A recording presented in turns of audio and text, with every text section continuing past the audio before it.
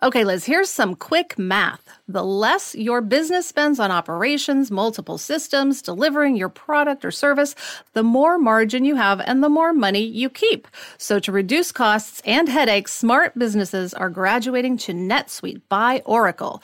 NetSuite is the #1 cloud financial system, bringing accounting, financial management, inventory, HR into one platform and one source of truth. With NetSuite, you reduce IT costs, you cut the cost of maintaining multiple systems, and you improve efficiency by bringing all your major business processes into one platform, slashing manual tasks and errors. Over 37,000 companies have already made the move. By popular demand, NetSuite has extended its one-of-a-kind flexible financing program for a few more weeks. Head to netsuite.com/Hollywood. netsuite.com/Hollywood. netsuite.com/Hollywood. Are you planning to tell Annie Duke that you played poker with her once? No, I'm sure she doesn't remember, and she kicked my ass so handily that I think it would just be mortifying. Love it.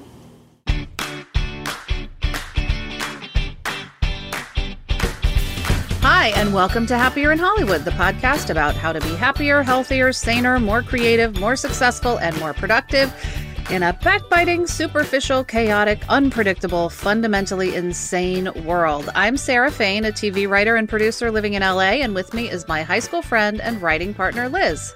That's me, Liz Craft. On this podcast, we talk about being writers in Hollywood, how we balance a career and friendship, and how to survive the war of attrition that is life in Los Angeles. In this episode, we're going to talk about how to rekindle the creative fire when you've stepped away from a project for hours, days, weeks, or in our case right now, even months. We'll also talk to former professional poker player and decision-making expert Annie Duke about how we can all make better choices. Finally, this week's Hollywood hack was suggested by a member of our Facebook group, and it makes sharing expenses with friends even easier than Venmo. But first, we want to remind everyone that we are selling our Happier in Hollywood Rainbow Silipint cups. I use mine every day. It makes me so happy, and we just got a new shipment. So now is a great time to get one. Yes, especially if you want to get some for holiday gifts, because we don't know how long they will last. They cost $25, including shipping. And if you want more information, email us at happierin hollywood@gmail.com. Okay, Liz, it's time for From the Treadmill Desks of, when we talk about what's most pressing in our work psyches. And this week, it's how to rekindle our creative fire after we've spent some time away from a project. Yeah, and this came up because we are finally diving into a project that we first pursued months ago. Sarah, so long ago. I know. I actually looked back in our calendar, and our first meeting on this project was May 1st. And then our most recent meeting was May 29th. And only now are we actually starting to work on it. So it's been like almost 4 months. Yeah, and we have our launch call next week. And we were so passionate about this project. We were beyond excited, bursting at the seams to get moving on it. Yeah. And then it just it just evaporated while the deal was being worked out for 4 months. Yeah, because we, on this project, actually took our lawyer's advice. We talked to JR recently on the podcast about whether or not writers should work on something while a deal is being worked out. And he thinks, in general, the answer is no.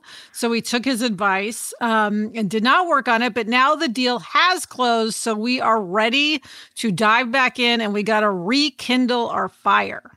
Yes. So how, Liz, do we do that? Well, we realized the first thing we should do is reread the book. It is not out yet, which is why we're not specifying what this project is. So we asked them to send a hard copy of the galley so we could make notes in the margins to re-engage our brain. And you started reading it last night.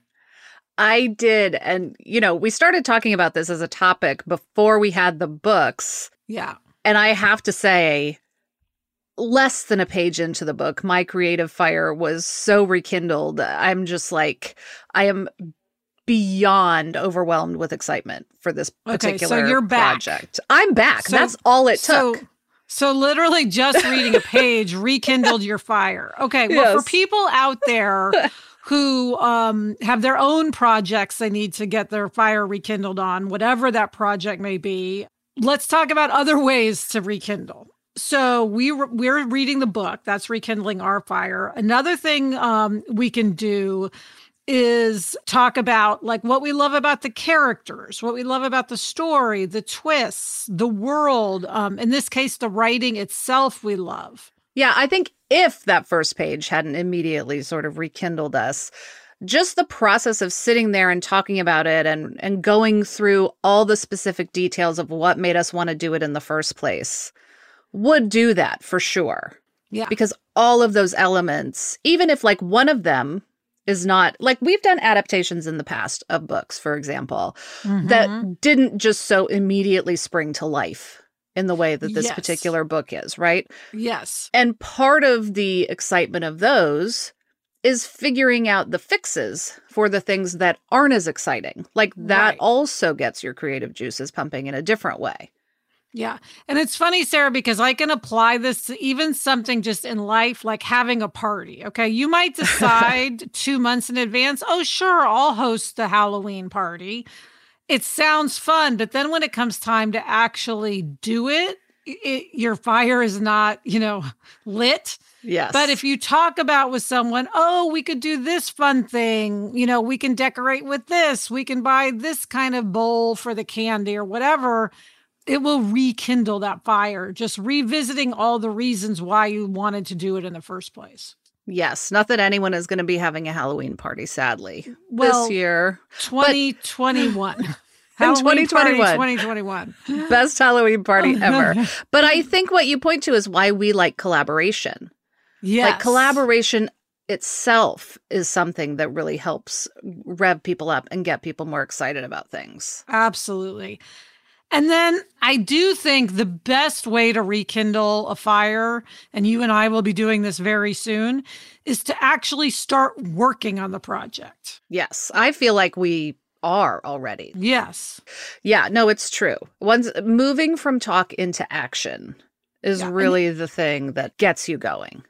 Yeah, and it's like, even if it's just a baby step, like opening your computer and creating a document, even that little step, once you've started working on something, you're back in it. And also then you're back in the mindset of, oh, this is a priority now. This is something that's on the front burner, not the back burner.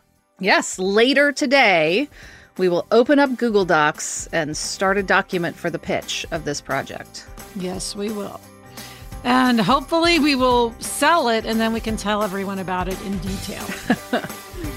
Next up, we talk to Annie Duke, but first, this break. I don't know about you, but we're always looking for ways to get our kids involved and give back in our local community. That's why we're excited to tell you about Student Visionaries of the Year, a campaign by the Leukemia and Lymphoma Society, which is the largest nonprofit organization dedicated to creating a world without blood cancers. Student Visionaries of the Year is a 7-week philanthropic leadership development program for high school students. Participants form strong teams and fundraise in honor of a pediatric blood cancer survivor in their local community. I would love for Violet to do this program when she's in high school. This program is transformative. It not only helps students develop valuable life skills like project management, communication, financial literacy, and entrepreneurship, not to mention it looks great on college applications, but most importantly, it's also a chance for them to engage in meaningful work within their community and make a real impact on blood cancer patients and their families.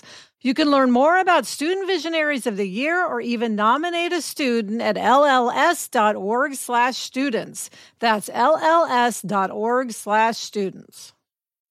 Okay, Sarah, we are so excited because today we have an interview with somebody we have admired for a long time, Annie Duke. Yes, Annie Duke is a former professional poker player who won more than $4 million in tournament poker before retiring from the game in 2012. Now she's an author, corporate speaker, and consultant in the decision-making space.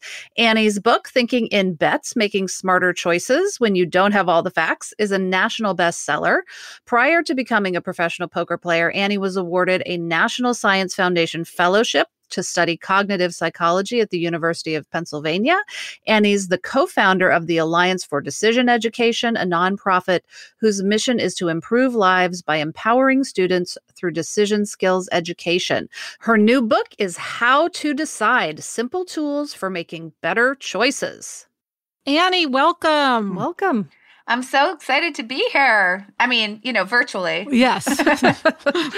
As are we. We've been talking about how brilliantly timed this book is because so many people are having to make huge decisions right now about health choices, about jobs, about moving somewhere new. It's just your timing is incredibly helpful and is going to be really helpful for a lot of people. So what is the most important thing you want people to get from your book? Oh, gosh. Well, so what I'm really trying to help people to understand is how to make decisions when you're uncertain, when there's lots of luck involved in the way that things might unfold, and also in particular, when you're lacking the information that you need in order to really create like a perfect model of the future. So, to your point about sort of this time, one of the things I've been saying is that we always are in this environment where there's a lot of luck and a lot of just things we don't know. There's stuff we don't know, and there's stuff we don't even know we don't know, right? That just kind of creates a lot of subjectivity in our judgments. But I think that in the before times, we were much better at kind of fooling ourselves into thinking that there was less luck than there was, and that we actually knew kind of more than we did. And when coronavirus came along, I think that it kind of just sort of slapped you in the face with the uncertainty, and everybody was like, oh no, because if I were to ask you, when's the vaccine coming? You would say, what's the fall going to look like? Is it safe to open schools? Is it, all of these things where even if we think about when we first locked down, if we had asked were there asymptomatic people who could then spread the disease, that was something that we sort of learned along the way. And so I think it's very hard in this environment to ignore it. And in some ways, as awful as all of this is, I think it presents a really good opportunity for people to become much better decision makers in this environment. Because when the pandemic goes away, I think you're going to realize that it's not actually that different. It's just a little bit less. So you have to get comfortable with making decisions when you just kind of like, you don't have all the information. There's a lot of luck. And how do you actually do that? Right. Well, there's so many fascinating things in the book. We found ourselves talking a lot about the concept of resulting because we realize we do that all the time. Can you explain to everyone what resulting is and why it is so problematic? Yeah, so I'll give you an example from the book to explain what resulting is. So let me just set it up a little bit. Basically, if you think about like the influence of luck, what that means is that I could make a really, really great decision, but I could have a pretty bad outcome. Like, I could go through a green light at an intersection and someone can come the other way and hit me. And so what that means is that even though I made a really good quality decision, it doesn't guarantee that I get a good result from it. And obviously vice versa. I could run a red light and get through unscathed, or I could decide that I drive better when I'm drunk because I got home safely. And the problem is that even though when I talk about something like that, it's so obvious that you wouldn't want to take that conclusion from getting home safely, we kind of do that all the time where we see a really bad outcome and we assume that we can say that the decision was really poor because we're looking at the outcome. So that's kind of the problem of resulting. And in life, mostly those things aren't perfectly related to each other. So there's actually a really good example that's relevant to what's coming up in terms of the election, which is if you think about the reaction to Clinton, like what is the thing that we all know about the huge mistake that Hillary Clinton campaign made in her campaigning strategy? Oh, yes. She should have gone to Michigan and Wisconsin. Yes, that she didn't go to the swing states enough, right? Right. And like everybody knows this, right? Like that was completely boneheaded, a stupid mistake. So, as I sort of started over the last few years to hear that over and over again about how dumb that was, I said to, like, at some point, like I was writing this book and I was trying to think of a really good example of resulting. And I said, I don't know, maybe my memory's wrong, but I don't remember a lot of people saying this beforehand. So I Googled it. I put in like Clinton 2016 election, Michigan, Wisconsin, Pennsylvania. It seemed like a reasonable Google search. So I Googled it and there were hundreds of articles that came up, like so many think pieces from political consultants and pundits and observers and data people and whatever. And they were all completely trashed. Like, this was the worst decision ever that she wasn't in these states. But then I looked at the dates. And can you guess what the first date was of any of these articles? I'm guessing it's going to be after the election. November 9th of 2016, the next day. Well, just one of the interesting things you said about resulting, which I think you also saw on a national level, but on just a personal level, is that it makes us lack compassion for ourselves and others. Explain that a little. Do you think people are particularly compassionate toward Hillary Clinton for that mistake? So, good point. Right. And when we do this in our own lives all the time too, right? So the problem is that what happens is we're not able to sort of sit in somebody else's shoes and allow for the fact that there's all sorts of different ways that things could turn out. And we kind of don't know what that's going to be until we actually observe it, until we actually sort of, have the election. And what happens is that we just sort of allow no grace in there because you see that something turned out really horribly. And then the immediate reaction is that was your fault. That's because you're a bad decision maker. You were an idiot for making those choices, as opposed to stepping back and allowing for, empathy versus sympathy. Empathy, which is really sort of sitting in that person's shoes and thinking, well, what did they know at the time? Was it really that bad? Could they have actually seen that coming? What was the data that they were working on? And maybe it wasn't such a bad decision after all, number one. And number two, even if it was, then you would still want to take the other step of not sort of leaving it there, which I think really lacks compassion, and instead say, so what can we learn going forward? Like, how can we figure out how to be a better decision maker going forward? And I think that it really sort of sits into that space of being able to sort of finger point. The other thing I think it sits in is a little bit in that sort of Schadenfreude, right? That like, I just get to sort of celebrate your misery, you know what I mean? Like, which I think we would all do better to get away from. Well, and so let's talk about how we can make better decisions. We get so many questions, Annie, from our listeners who want to know if they should move to LA, for instance. But everyone's situation is different, so it's hard for us to answer. So from now on, we're going to refer to your book because you have 6 clear steps to better decision making. So let's just quickly go through the 6 steps.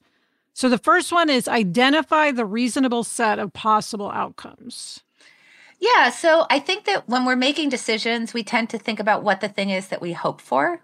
And we don't tend to explore all the different ways that something could turn out. Like, basically, identifying the reasonable set of possibilities is really just, if you were to think about what would be the ideal decision tool, what is the thing, if someone could hand it to you and it existed, that you would want the most, and it would be a crystal ball. Yes. I would love one. Love one, right? That shows you the future. So what that really kind of reveals to you is that good decision-making is really being a forecaster. It's really saying, I'm going to try to predict the future, because the better you are at predicting the future, the better your decisions are going to be. So anytime that you're considering a choice, you should be thinking about all the different ways that it can turn out, because that allows you to be crystal ball-like, right? It allows you to have something that's going to reveal what lies on the horizon for you. And as you explore those possibilities, it's going to give you a more accurate view of what could unfold. So it's like that's just a basic first step. And surprisingly, a lot of people just don't do that thing. Absolutely. I think I probably have never done that. And then the second step is identify your preference for each outcome. Yeah. So we can't really make a really good decision unless we think about what is good about that particular thing happen and what is bad. So really, when we make a decision, we're doing it in relationship to the goals that we have. And we want to think, for any way that the future could unfold, does it advance me toward my goals or cause me to retreat away from it? And so as you identify the possibilities for the way that that could turn out, you can think about, well, what is my preference for this, which is generally just going to be, I'm going to prefer things that cause me to advance toward my goals. And I'm not going to like things that cause me to retreat away from them. And the thing is that this allows you to see like, well, I have this decision to make and there's this way that I really want the world to turn out, which tends to be where we live instead of exploring the whole range. And you say, okay, so if I do this choice, this could really get me toward that. But then there's like 10 other ways that turn out horribly that I'm really not going to like. Mm-hmm. Or I could choose this other option where maybe it's not quite as good on the top end, but there's like 4 different great ways it turns out, none of which are as great as that one way, but they're pretty good. Mm-hmm. And then I actually don't have as many bad things that happen from it, right? And then it's a matter of what your values are, right? Because it's not that you would necessarily prefer the first over the second. If that payoff for that great thing if it really does such great things for you, you might choose it. After all, that's why you have startups, right? Like it's mostly failure, but then you're Uber. Right. Yes. But then at least you know what you're deciding about, if that makes sense. You're actually looking at it and you're saying, okay, I get what my decision is. One's kind of safer. The other one maybe has a bigger payoff.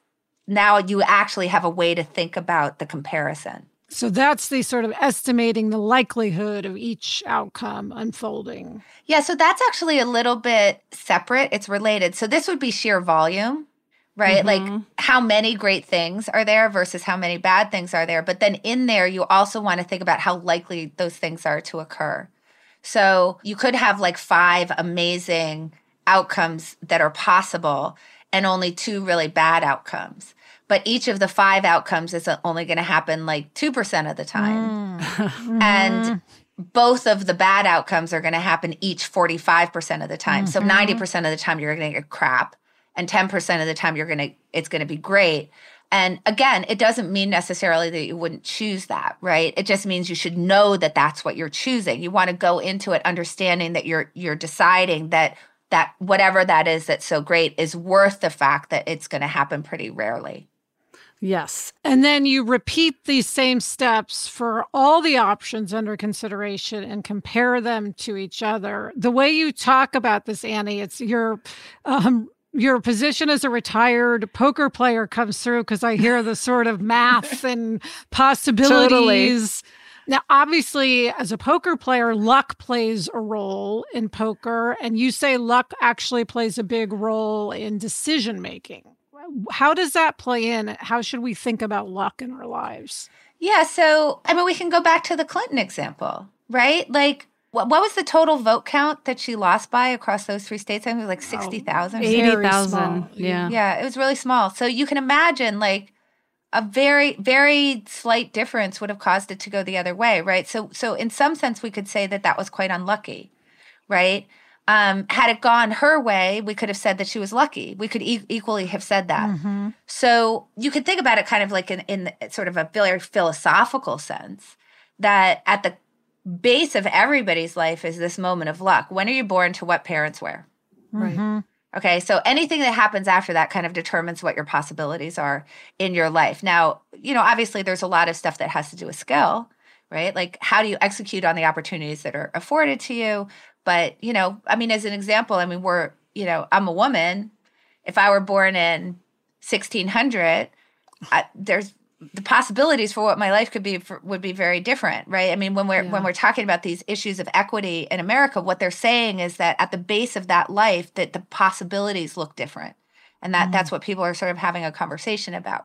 So I guess when we're making decisions, we just shouldn't consider luck. We should just consider the sort of likely outcomes and not factor in luck. I wouldn't say you shouldn't consider luck in the sense in this way. You should acknowledge it.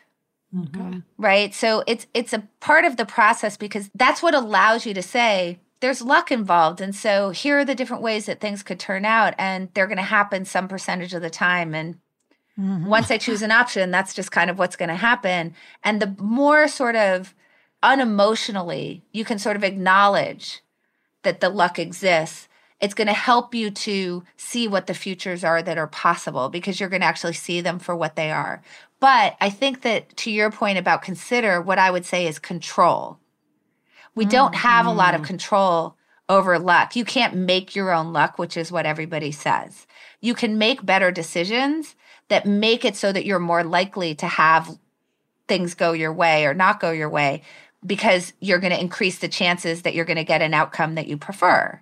So what I say is think about the part of the decision that you have control over. So there's kind of two things that muck it up for us. One is luck, and the other is hidden information. So it would have been really helpful, for example, if Clinton knew there was problems with the polling in those 3 states. Right. She didn't, but if she had known that, that would have helped her. And so we're always making decisions where we don't have quite enough information. And that's something that you can actually do something about, unlike luck. And I think that people get really, really focused on kind of the luck element, and they forget that, no, there's something you can actually fix, which is you can improve your knowledge. And if you improve your knowledge, that's actually going to be sort of the foundation that your decision-making house is sitting on. And it's going to make sure that your house is sturdier, right? That the decisions that you make are higher quality. Annie, something else you say in the book is that when a decision is hard, that means it's easy. Yeah. What does that mean? So this is counterintuitive, right? So let's imagine it's the before times, which is like what I like to refer to them as now, the before times. And you've got, a vacation for a week and you're trying to decide where to go. Like, what are 2 amazing places that you would want to go? Fiji and Paris. Great. Yeah, Fiji and Paris. So let's say that you got it narrowed down to Fiji and Paris. I just asked you to narrow that down. Once people get that narrowed down to Fiji and Paris, I'd really love to go there, they'll tend to have a very hard time choosing between the 2. And I think that the way to sort of get at it and sort of get yourself away from it is to do what I call the only option test. So it's to step away and say, I'm having so much trouble deciding between these 2 things, probably because they're not really distinguishable, right? So you can't find out any new information besides actually experiencing the vacation, which you don't have a time machine, sorry, or a crystal ball, so you don't know. But you can do the only option test. So if I, like Liz, you said Paris or Fiji. So if I said to you, hey, I've given you an all-inclusive trip, like this is where you're going to go, it's Fiji. Would you be happy if that was the only choice? Thrilled. Right. Okay, so now I say to you, guess what? No, actually, here's where you're going to go. I'm sending you to Paris. Would you be happy with that? Right. You're done. Flip a coin. Yeah. Because both of them are great. Yes, and don't waste all that time agonizing. Yes. No, it's just like it's unnecessary anxiety. You're being so mean to yourself and I think that what happens, honestly, I think the reason why people find those so hard is because when it goes wrong, if we go back to that idea of resulting, that's when we really lose that compassion for ourselves because we really kind of result on ourselves and we're like, I should have known. I'm so dumb. Why did I go to Paris? It rained the whole week. It was a mistake. But the thing is, like, we're not time travelers. We don't have crystal balls. And so all you can do is say, these look pretty good from where I'm standing now. And, that's just bad luck that it rained and it wasn't something that you could predict. And so if we can sort of let go of that beating ourselves up, thinking that we were supposed to have known something that was literally impossible to know without actually experiencing it, I think that we would all be a lot better off and we would be kinder to ourselves for sure. Well, Annie, thank you so much. This is fascinating and incredibly helpful. Again, Annie's book is called How to Decide: Simple Tools for Making Better Choices. It is fascinating and so necessary right now. And Annie, I definitely think we'll be making better choices for having talked to you today. Oh, absolutely. Thank you. Coming up, this week's Hollywood Hack. But first, a break. Liz, there is nothing I love more than having a delicious meal that I didn't have to cook, which is why I have been getting no prep, no mess meals from Factor. Meet your wellness goals in time for summer thanks to the menu of chef-crafted meals with options like Calorie Smart, Protein Plus, and Keto. Factor's fresh, never frozen meals are dietitian approved and ready to eat in just 2 minutes. So no matter how busy you are, you'll always have time to enjoy nutritious, great tasting meals. Last night, I had blackened salmon with broccoli and with cauliflower rice. It was so delicious. It was the perfect dinner. Head to factormeals.com/HIH50 and use code HIH50 to get 50% off your first box plus 20% off your next month. That's code HIH50 at factormeals.com/HIH50 to get 50% off your first box plus 20% off your next month while your subscription is active. And now it's time for this week's Hollywood hack, Splitwise. Sarah, this comes from Megan in our Facebook group, and she explained it so well, we're just going to read what she wrote. She said, I'm recommending the Splitwise app. It's an app to use in addition to Venmo that is made to track shared expenses. You can use it for 2 or more people and base it over whatever time frame you want. Then when you want to settle up, it does all the math for you and automatically links to Venmo or PayPal to pay each other. I've used it mostly for group trips like bachelorette parties or birthday weekends, etc., back when those were allowed. But it would also be great for roommates or partnerships of any kind because it makes tracking all expenses across multiple people so easy. You can split things by dollar amounts, shares, or percentages. Craft Fane, you too could use it for your partnership and then settle up at the end of every month or week or year or whatever, rather than using Venmo every time one of you pays for something for both of you. Splitwise is the next tool to add to your arsenal when it comes to tracking and paying people electronically. Yeah, Megan, thank you for bringing up Splitwise because I have used it in the before times for a mom's night out. And it's so simple to set up and so easy to use. And Liz, I feel kind of like a fool that we haven't been using it. I didn't know about it, but now that I do, this will make our life so much easier, Sarah. Yeah, it really will.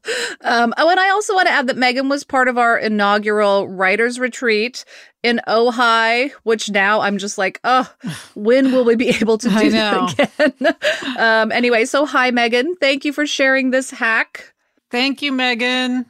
Hopefully someday we'll all be together in Ojai again. Yes. And that is it for this episode of Happier in Hollywood. For questions or comments, email us or send us a voice memo to happierin.hollywood@gmail.com. Thanks for listening, and please subscribe if you haven't already. Thanks to our guest, Annie Duke, by her new book, How to Decide, Simple Tools for Making Better Choices Wherever You Buy Books. Thanks to our executive producer, Chuck Reed, and everyone at Sankola Sound. You can follow them on Instagram at Sankola Sound. Thanks to everyone at Cadence 13. And as always, thank you to Gretchen Rubin. Happier in Hollywood is part of the Onward Project. Listen to the other Onward Project podcasts, Happier with Gretchen Rubin, Side Hustle School, Do the Thing with Whole30's Melissa Urban, and Everything Happens with Kate Bowler. Get in touch. I'm on Instagram at @sfane, and Liz is at Liz Craft. We also have a Facebook group. Search for Happier in Hollywood on Facebook to join in on the conversation. Until next week, I'm Liz Craft. And I'm Sarah Fane. Thanks for joining us. It's a fun job. And we enjoy it.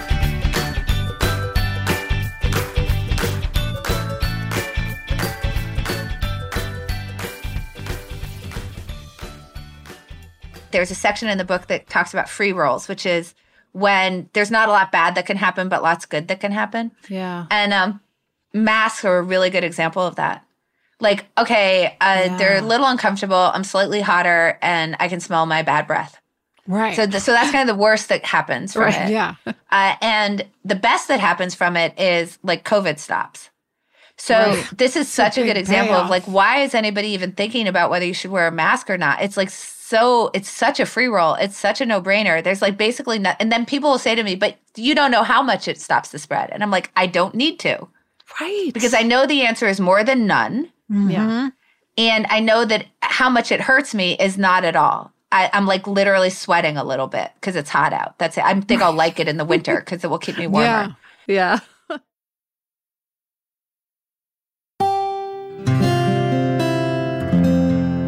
From the Onward Project.